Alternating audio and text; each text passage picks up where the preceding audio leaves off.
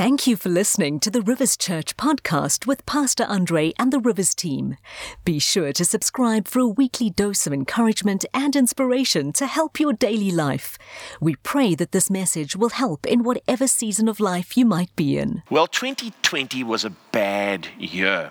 And most of us, as we got to the end of the year, said, good riddance. We're glad it's over. But you know, there's some takeaways from last year that can benefit us as we move forward. And we need to ask ourselves, despite it being a bad year, what good things were there and what could we learn from 2020? You know, not everything that happens is bad. Even though bad things happen, we can learn good things from them. And something that caused havoc, that affected the world's economy, that affected your personal life and your family, that caused businesses to go into a recession, that caused people to lose their jobs and their loved ones, can there be something good that comes from it? Well, I believe God still speaks in times of trouble, and there are lessons we can learn from difficulties, and there are good things that come out of bad things. You see, not everything is God sent, but everything is definitely God used. The famous Joni Eareckson Tada, who is in a wheelchair from a diving accident, she said this. She said, God permits what he hates to accomplish what he loves. And many of us have gone through 2020 and thought, how could God let this happen? Does God know what I'm going through? But sometimes he permits what he hates to bring about what he loves because there's a purpose in it. And so today I want to speak to you about lessons from a virus. There are things, good things that we can learn from 2020 and from this virus impacting our world. And there are generally two schools of thought when it comes to this. Existentialism says this. It says everything that happens is just random and it has no reason, it has no purpose and no value. That's what most people think. But theodicy, that's the view that God is involved, says this. Everything that happens, however bad, has a purpose and a divine reason. We've got to see that even in the bad things, God works. Now, before I unpack the message fully, I want to go to this topic for a little bit here, that God works in the good. The Apostle Paul in Romans chapter 8 speaks to Christians, and he says this, and you most probably all know this verse extremely well, Romans 8 and verse 28, he says, and we know, I'll come back to it in a moment, we know that in all things God works for the good of those who love him, who have been called according to his purpose. So he says, in all things. In other words, everything that happens, God works. The King James, which is an older translation, but it's also accurate, it says, and we know that all things work together for good. And so no matter what happens, God works in it for good. And he says there, we know. So here's the thing. Not everybody sees the good in bad things, but we do because we are born-again Christians, saved by grace, and there's an eternal purpose in our lives. And so when bad things happen, we know God is in control. And so we know that no matter what's happening to us, everything is going to turn out for the good, even when it seems disastrous. And you'll see that people who don't know the Lord, things that happen to them destroy them. Their lives are a disaster because they don't know like we know. And he goes on to say here that all things work together for good to them that love God, speaking about Christians, and not past tense, loved God, but those who walk in love, walk in God, and are loving and worshiping God. For them, they understand that no matter what's happening, God is involved. And then he says we're called according to his purpose. Our lives are not random, they're not all over the place, and when a difficulty happens, God is still in it, working for the good. You'll remember in the Bible, if you've read the scriptures in the New Testament, that there was a runaway slave called Onesimus. He was owned by a man called Philemon. And Onesimus ran away, was captured, and by a stroke of amazing fortune was put in prison with the Apostle Paul. The Apostle Paul ministered to him, found out he belonged to Philemon, and he ministered the gospel to him. He came to Christ, and then Paul said, you need to go back to your master when you get out of prison, and you need to go back to him and serve him. And Onesimus said, yes, that's what I'm going to do. And Paul wrote a letter to to his friend Philemon saying, hey, you need to receive him back. But notice what the Apostle Paul observes about the whole thing, about what happened to Onesimus. And I want to read it to you from Philemon, chapter 1 and verse 15. He says, perhaps the reason he was separated from you for a little while was that you might have him back forever, no longer as a slave, but better than a slave, as a dear brother. Perhaps this happened. Well, Philemon ran away. He did it. It was a negative thing. He shouldn't have done it, according to those times. But nonetheless, Paul says, you know what? In all that negativity, God used it to bring him to Christ and then to bring him back to you and to reconcile. Now he's a member of the family. He's not just a piece of property. In fact, the Apostle Paul himself found himself in a prison, in lockdown, if you like, away from freedom, restricted. And he was God's man, called by God, yet he's in this lockdown position. But notice what he says about being in prison, in a bad situation. He says in Philippians chapter 1 and verse 12, now I want you to know, brothers and sisters, that what has happened to me has actually served to advance the gospel. So I'm in prison, but the gospel is going ahead.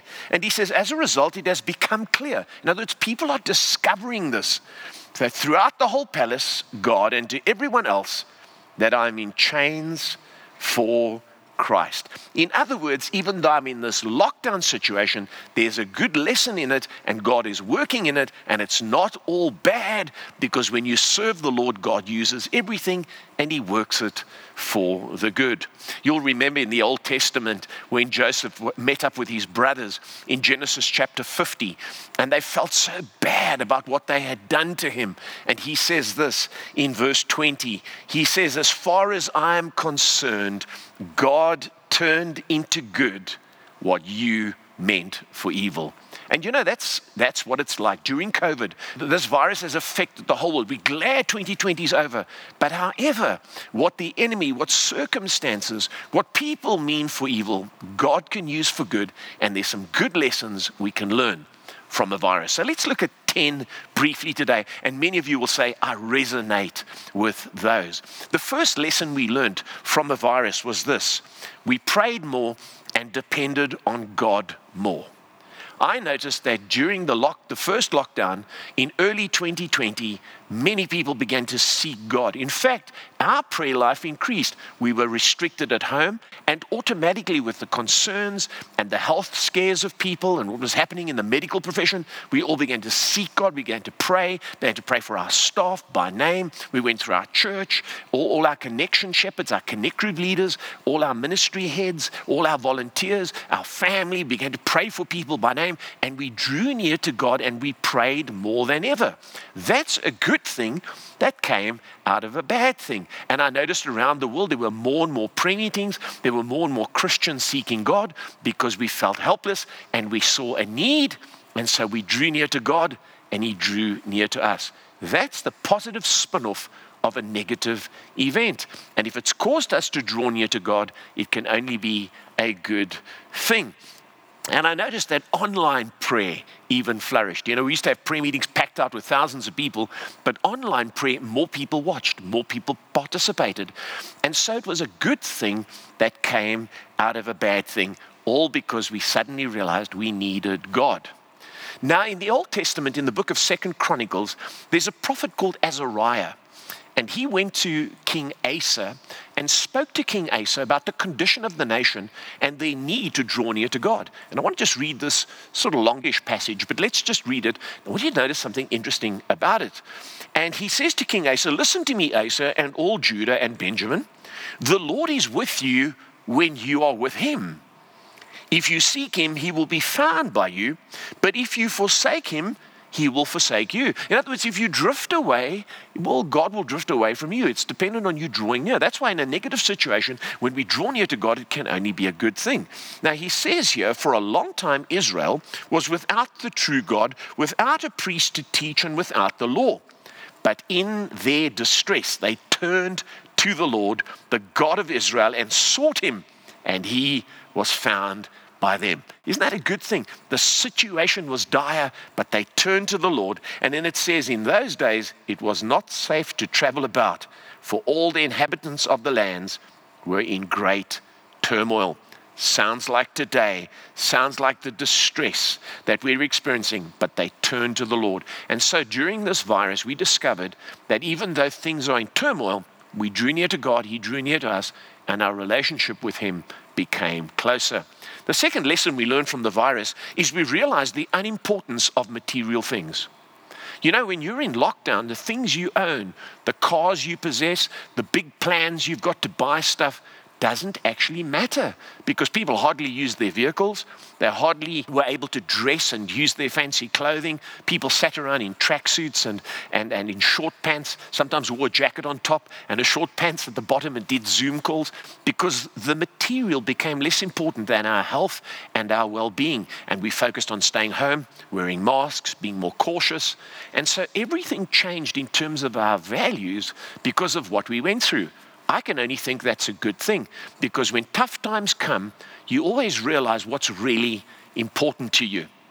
In the story of Jonah, when Jonah was on the ship with the sailors and they went through a terrible storm, which is what we've been through, it says that they did something interesting as they faced that storm. In Jonah chapter 1 and verse 4, it says, "Then the Lord sent a great wind on the sea, and such a violent storm arose that the ship threatened to break up." That's how our lives felt over these last while.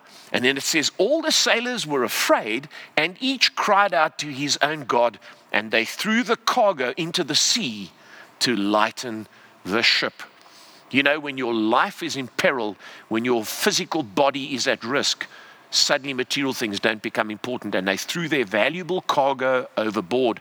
And I think many people have reevaluated their possessions, material things, material displays of wealth. Those things haven't been important because our health is of prime concern. The third lesson we learned from the virus is this: we realized that we have very little control over things.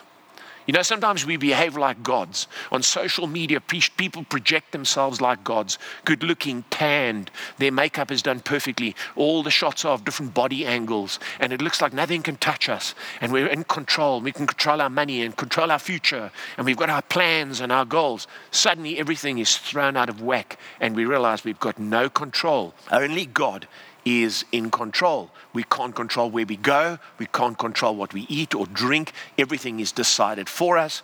And so those things teach you that you have to lean on God more because you can't control your life. You're not actually the full captain of your ship. God is still the one that is leading your boat. And we realize we can't control the business world. We can't control the political world. We can't control the medical world. There's so little that we can control, and it makes us much more dependent on God. You will have seen at all the sports events, people weren't allowed to attend. Stadiums were empty. Racetracks were empty. And there was just nothing happening. We couldn't control it. Billions of dollars and rands were at stake, but we couldn't control it. We had to leave it all in the hands of God. Number 4, the fourth thing we realized, and the lesson we learned from this virus that can really help us, is we realized the incredible value of the church. You know, before this virus struck, some people were attending a church now and again. They appreciated their church. They were grateful. They thanked God for the word. They enjoyed the worship. But you know, when other things came up, then they were too busy and off they went to eat and they took the morning off. And you know, because you could always go again. But suddenly we realized, I'm missing people. I'm missing the live preaching, the interaction from the stage, the humor that comes out when you're talking to a live audience, that interaction in the foyer, the buzz of seeing people you haven't seen for a while, waving at them, having a coffee with them, connecting, shaking hands, seeing their children, taking your kids to Kids Zone. And suddenly there's a new appreciation for that atmosphere. You know, it's very different when you sing at home in your lounge. It's wonderful, but it's not the same when we're together in a building, lifting hands, and the music's playing and we're worshiping God in unity. And I believe that everyone has realized the value of the church once again, and many of us are longing to come back, interact, connect, sit under the live preaching of the word, and serve again. And so this virus has rekindled our value for the church. And I think that so many people have continued to be faithful because they realize, man, I'm grateful for my church. It's closed at the moment, but I'm going to keep supporting it. I'm going to keep giving to it. I'm going to keep praying for it, and I'm going to guard it, not speak against it, because soon we're coming back. You know, the Apostle Paul felt like that when he was away from the church and he couldn't attend live services with certain congregations. In the book of 1 Thessalonians, he talks to them with affection in chapter 2, and he says, but since we were torn away from you, isn't that what's happened to us? We were torn away from each other. And he says, brothers, for a short time, in person, not in heart, we endeavored the more eagerly and with great desire to see you face to face. Paul valued the church when he wasn't with them, and we feel torn away. We want to see you face to face, in person, and it's going to come soon. So thank God that you're valuing the church more than you did before. Number 5, the 5th thing we discovered from a virus is we rediscovered the value of our relationships. You know, it's so easy to take people for granted when they're always around, to ignore people even at church when you see them. Oh, I'll see them later, I'll greet them. Maybe I'll see them at another service. But suddenly when we're separated from people, we suddenly realize what's really important: relationships, other believers, family. We haven't seen our family for the entire year, except in pictures and on videos.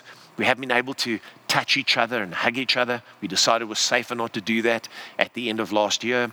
And we've realized how valuable our own families, our own brothers and sisters. We long to have people over to our house to have a braai or a meal together and have a good laugh, do Bible quiz, and just chat and share.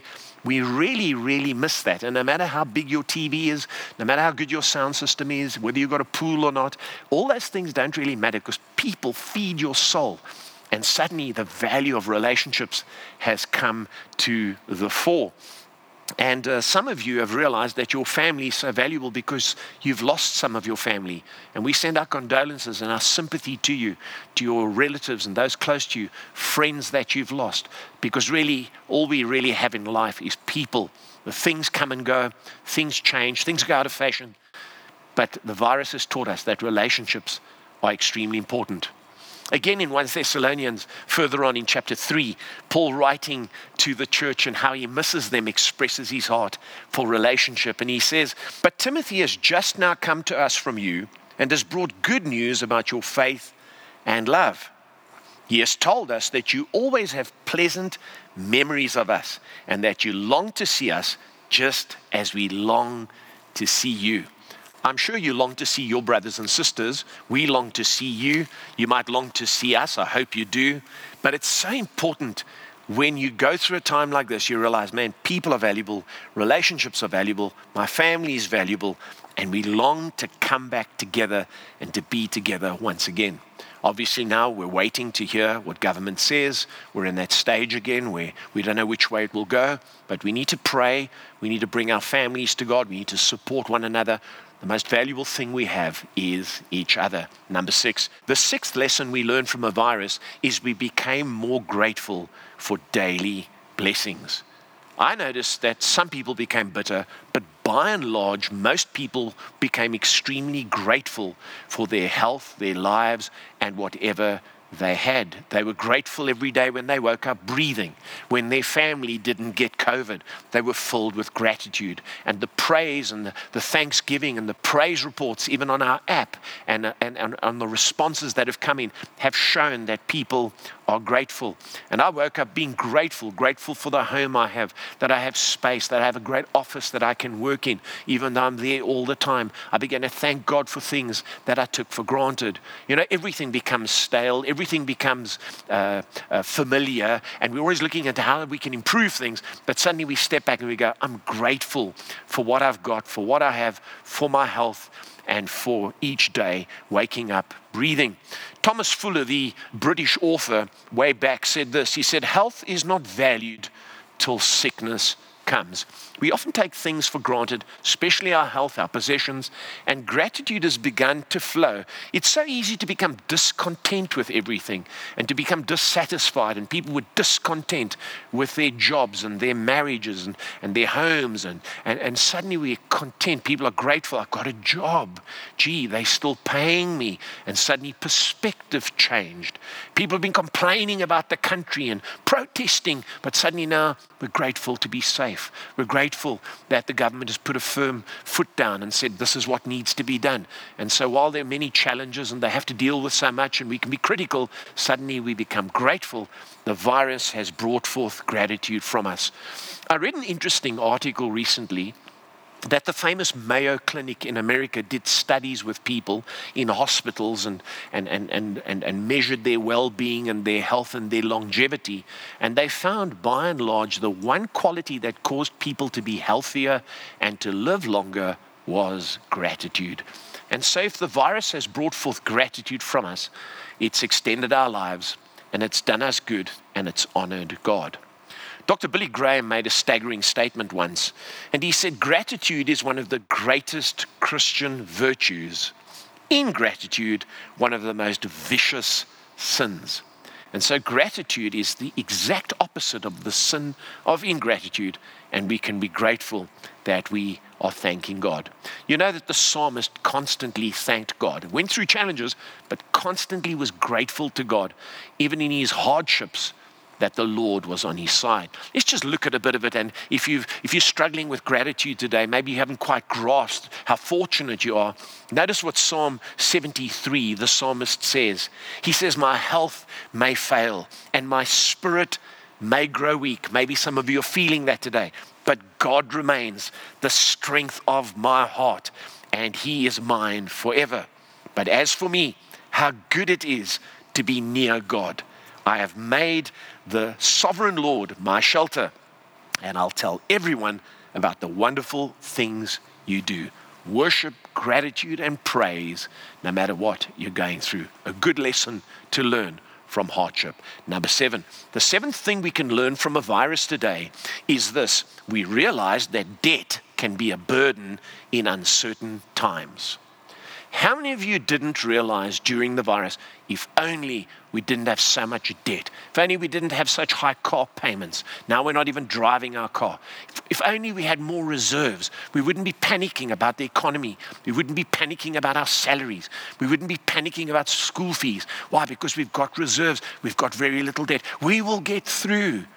But debt can wear you down. It can increase your fear. Not only have you got the fear of the virus coming into your home, into your life, into your family, but now you've got the fear of not making it, of not buying food. And some people really went through hard times. And I think the virus has taught us you never know what's coming. Don't make your decisions and live on the edge, because you never know how things could turn out. None of us expected it. In fact, at the beginning of 2020, people were making those glib prophecies. 2020, this is going to be the year. And some people even claimed to be saying, thus saith the Lord, but it wasn't the Lord. And we need to be cautious, good stewards. The theme for the year was wisdom last year and needs to continue in our lives. And wisdom is not living beyond your means. Wisdom is cutting your cloth so that you've got reserves. Because when you've got some money saved, it's like a shelter. And when you don't have a lot of debt, there's a freedom. And so the virus has taught us some things that maybe we will carry into the future, even when we're free from this virus and things improve once again. Ecclesiastes 7 and verse 12, Solomon says this. He says, wisdom is a shelter as money is a shelter. In other words, when you save and you've got some reserves, then it's much easier to cope with challenges, and unexpected things can come our way. Henrik Ibsen was a Norwegian playwright, and he said this about life. He says, home life ceases to be free and beautiful as soon as it is founded on borrowing and debt. Now, sometimes you need to borrow. You need to be able to take out a bond if you're going to buy a house. Very few people can save up that long and buy it cash. But we've got to see that we can contain it, because it takes away our freedom, takes away our happiness, and it can destroy our homes. And the virus taught us that because we were shaken and our lives were threatened. It's good to learn lessons from bad things. Number 8, I hope this is speaking to you. I hope this is resonating with you. We can learn good things from bad experiences. Number 8, we realize that we have to choose faith over fear daily. You can't have your faith as a spare wheel in the back of your car, in the back of your life. No, daily you have to wake up and you have to choose faith. You have to hold on to the promises of God. No longer can you just be positive because people are being weighed down. The constant news broadcasts of negativity and bad reports and statistics. We have to wake up and say, I choose to believe God. I choose to read His promises and trust Him.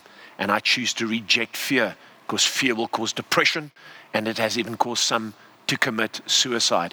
And you can be a Christian, you can know the Lord, you can go along with momentum, but in hard times like this, suddenly you realize every day has to be a day with Jesus. And I think it's been good for us to have to focus on God the Father's promises and the person of Christ, and it's a daily decision.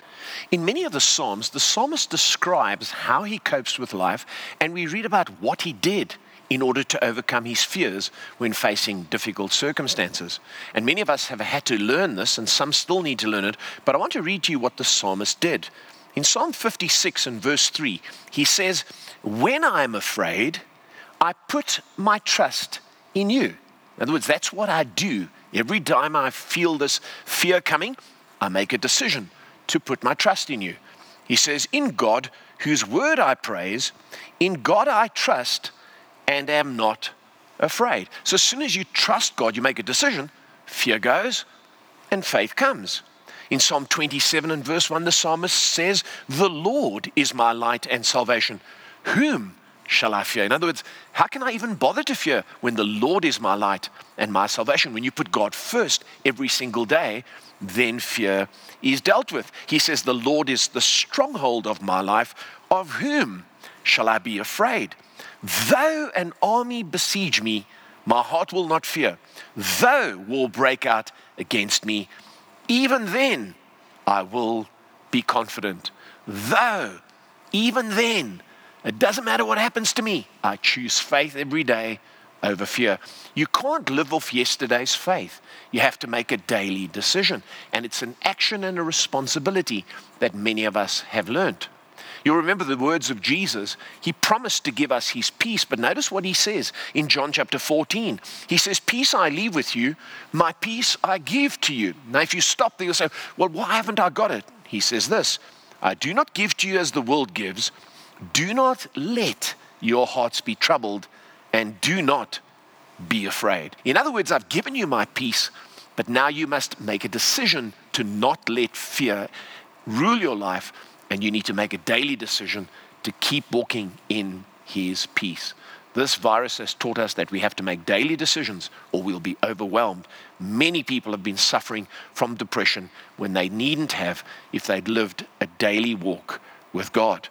I love what the psalmist says in Psalm 34. He says, "I sought the Lord and He answered me and delivered me from all my fears." You see, it's not just automatic that you've got peace and that you've got faith. You've got to seek the Lord, you've got to read the Word, and then God delivers you from your fears. But it's a daily practice, and it's such a good thing. We can't wait from Sunday to Sunday. The times are so tough that we have to make a decision and we have to draw near to God. You know, the thing that's amazed me during lockdown is how some people are complaining and questioning God. Now, I can understand those who don't know the Lord, but believers, I think it's because we've been too comfortable for so long. We've had everything so good that we can't believe this is happening to us. But it should draw us near to God. It should cause us to turn to Him rather than turn away from Him. There's a historian by the name of Philip Jenkins, and he says that in third world countries, suffering turns people towards God. But then he said this. He said, "Christianity is flourishing wonderfully amongst the poor and persecuted, while it atrophies amongst the rich and the secure." In other words, where people have got it easy, that's where faith stagnates. That's where their faith dries up because that muscle's not being used. But in poor countries where they really need to rely on God, they draw near to God and they choose faith over fear daily. And this virus has taught us we have to do that. Otherwise, we will die our faith will die, and we will shrivel up, and we will not be able to stand. I love this verse as I wrap up this point in Isaiah chapter 7 and verse 9. Such a wonderful and powerful verse. It says, if you do not stand firm in your faith, you will not stand at all. And so this virus has taught us that every day we have to choose faith over fear, or we will not stand at all, even if we are Christians. It's a good lesson we've learned. Let's have a look at two more. Number 9, we became aware of our mortality. What a good lesson to learn during lockdown. We have been living in a world where people behave as though they're immortal, as though they're gods, as though they're invincible. They party, take drugs, reckless, do things, don't look after their health, and behave as though they're indestructible. But what this virus has taught us is that human beings are fragile. We're but dust. We are mortals. And in a moment of time, we could be gone. Now you say, well, isn't that negative? No, it's good to live with your mortality in mind, because then you take care of yourself, you take care of your relationship with God. You live not as though you're invincible and that you don't need God and that you're a self-sufficient person. You know, in all the ads and the social media, people project themselves as though they're going to live forever, they're going to be forever young. But actually, our mortality is good because it makes us realize and takes away the arrogance of, well, I don't need God, and makes us aware of our need for him. In Psalm 9 and verse 20, the psalmist says this in talking to the Lord. He says, strike them with terror, Lord, let the nations know they are mortal. He looked around and saw how arrogant people were and how they thought they were invincible. And he said, Lord, shake them a bit so that they can realize they're just mortal and they can turn to you. In Philippians 3 and verse 20, Paul talks about us being mortal. He says, and we are eagerly waiting for him to return as our Savior. Speaking of Jesus, he will take our weak, mortal bodies and change them into glorious bodies like his own. See, Paul says we are living on this planet. It's not our permanent home, and we've got weak, mortal bodies. It's not wrong to sense that you're weak and mortal, and that you're aging maybe, and at times you get ill and things happen to you. That makes us long for our heavenly home. And people behave as though they're going to be around forever. They're shocked when people die. It's because they never take eternity into account. They're living here as though this is our permanent home. And what this virus has taught us is we're mortal, and we need to think about our future, because this earth is not our home. You'll remember in the book of Hebrews, chapter 13, the writer says, for this world is not our home. We are looking forward to our everlasting home in heaven. The big question when you face your mortality is this, is what will happen if I die? And am I ready?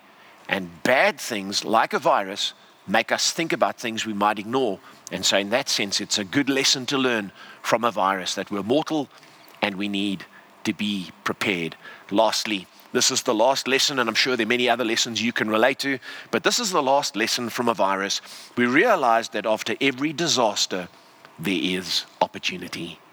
You know, this virus has rocked our world, rocked our nation, rocked our lives, our families, our campuses, and the churches around the world.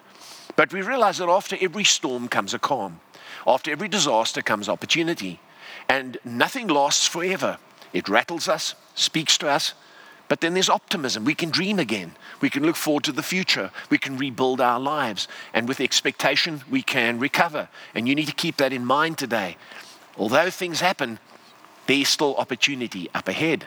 You remember after all the tsunamis in Indonesia and in Japan, people rebuilt. Those nations have rebuilt. They've rebuilt their economies. After World War II, there was a boom. There was a demand for goods and services. I spoke about this last year. And the world recovered, and America entered a boom time where cars were sold and houses were built and appliances flourished. And so there's always the need for things again as we kick back in, and there will be business opportunities. Those of you that have lost your businesses or have had to close down, those of you that have lost your jobs, trust God for opportunity. Opportunity is waiting after disaster, and this teaches us that trouble doesn't last forever, and we need to keep hope alive no matter how bad the circumstances. Just this last week, I read a fascinating book called Two Who Survived, Keeping Hope Alive. And it's the story of Max and Rose Schindler. She was put into a concentration camp, Auschwitz, at just the age of 14 with her entire family. Her family never survived, but she did with some of her siblings. She said she was 18, otherwise she would have been gassed. And she went through terrible horrors, ordeals. She was as thin as a rake, nearly died on a number of occasions. And finally, when the Russians came and released them from prison, she was finally repatriated and went back to her home and found some of her father's possessions that he'd hidden in the roof. The neighbors had all stolen their furniture and wouldn't give it back. And finally, they were taken to Scotland and then on to London. And then finally, she made a new life for herself in America and got married and had 4 children. And the wonderful story is that they were married for almost 70 years, her and her husband, until he passed away in 2017. And they went around speaking to students about how hard life can be, but yet there's always hope. And after he passed away, she, right up till her death in 2019, went to students and spoke to them. And she said this, she said, if I didn't have hope, I wouldn't be here today. And so after every disaster, there is still opportunity. And this virus teaches us, man, things can go horribly wrong, but there's always opportunity after a disaster. As I close today, Micah chapter 7 and verse 8, Micah says, do not gloat over me, my enemies, for though I fall, I will rise again. Though I sit in darkness, the Lord will be my light. That's what I want to leave you with today. Although things have gone wrong, we can learn lessons from them. We can take them and apply them to our lives. And all things can work together for good because we know as believers that there's a purpose in our lives and that God's got opportunity for us. But what we have to do is we have to choose faith over fear. Every day we have to draw near. In the book of James, it says, draw near to God and he'll draw near to you. And that's what we have to do. Some people pull away from God. How could he let this happen? If there's a loving God, why? But we have to draw near to him and say, Lord, we trust you. We know that in all things you work together for the good because we've been called according to your purpose. And when our purpose is up, we'll go to heaven. But until then, no matter what hardships come our way, we'll learn from them, we'll press forward, and we'll expect blessing from you in 2021. We hope you have been blessed and inspired by this message.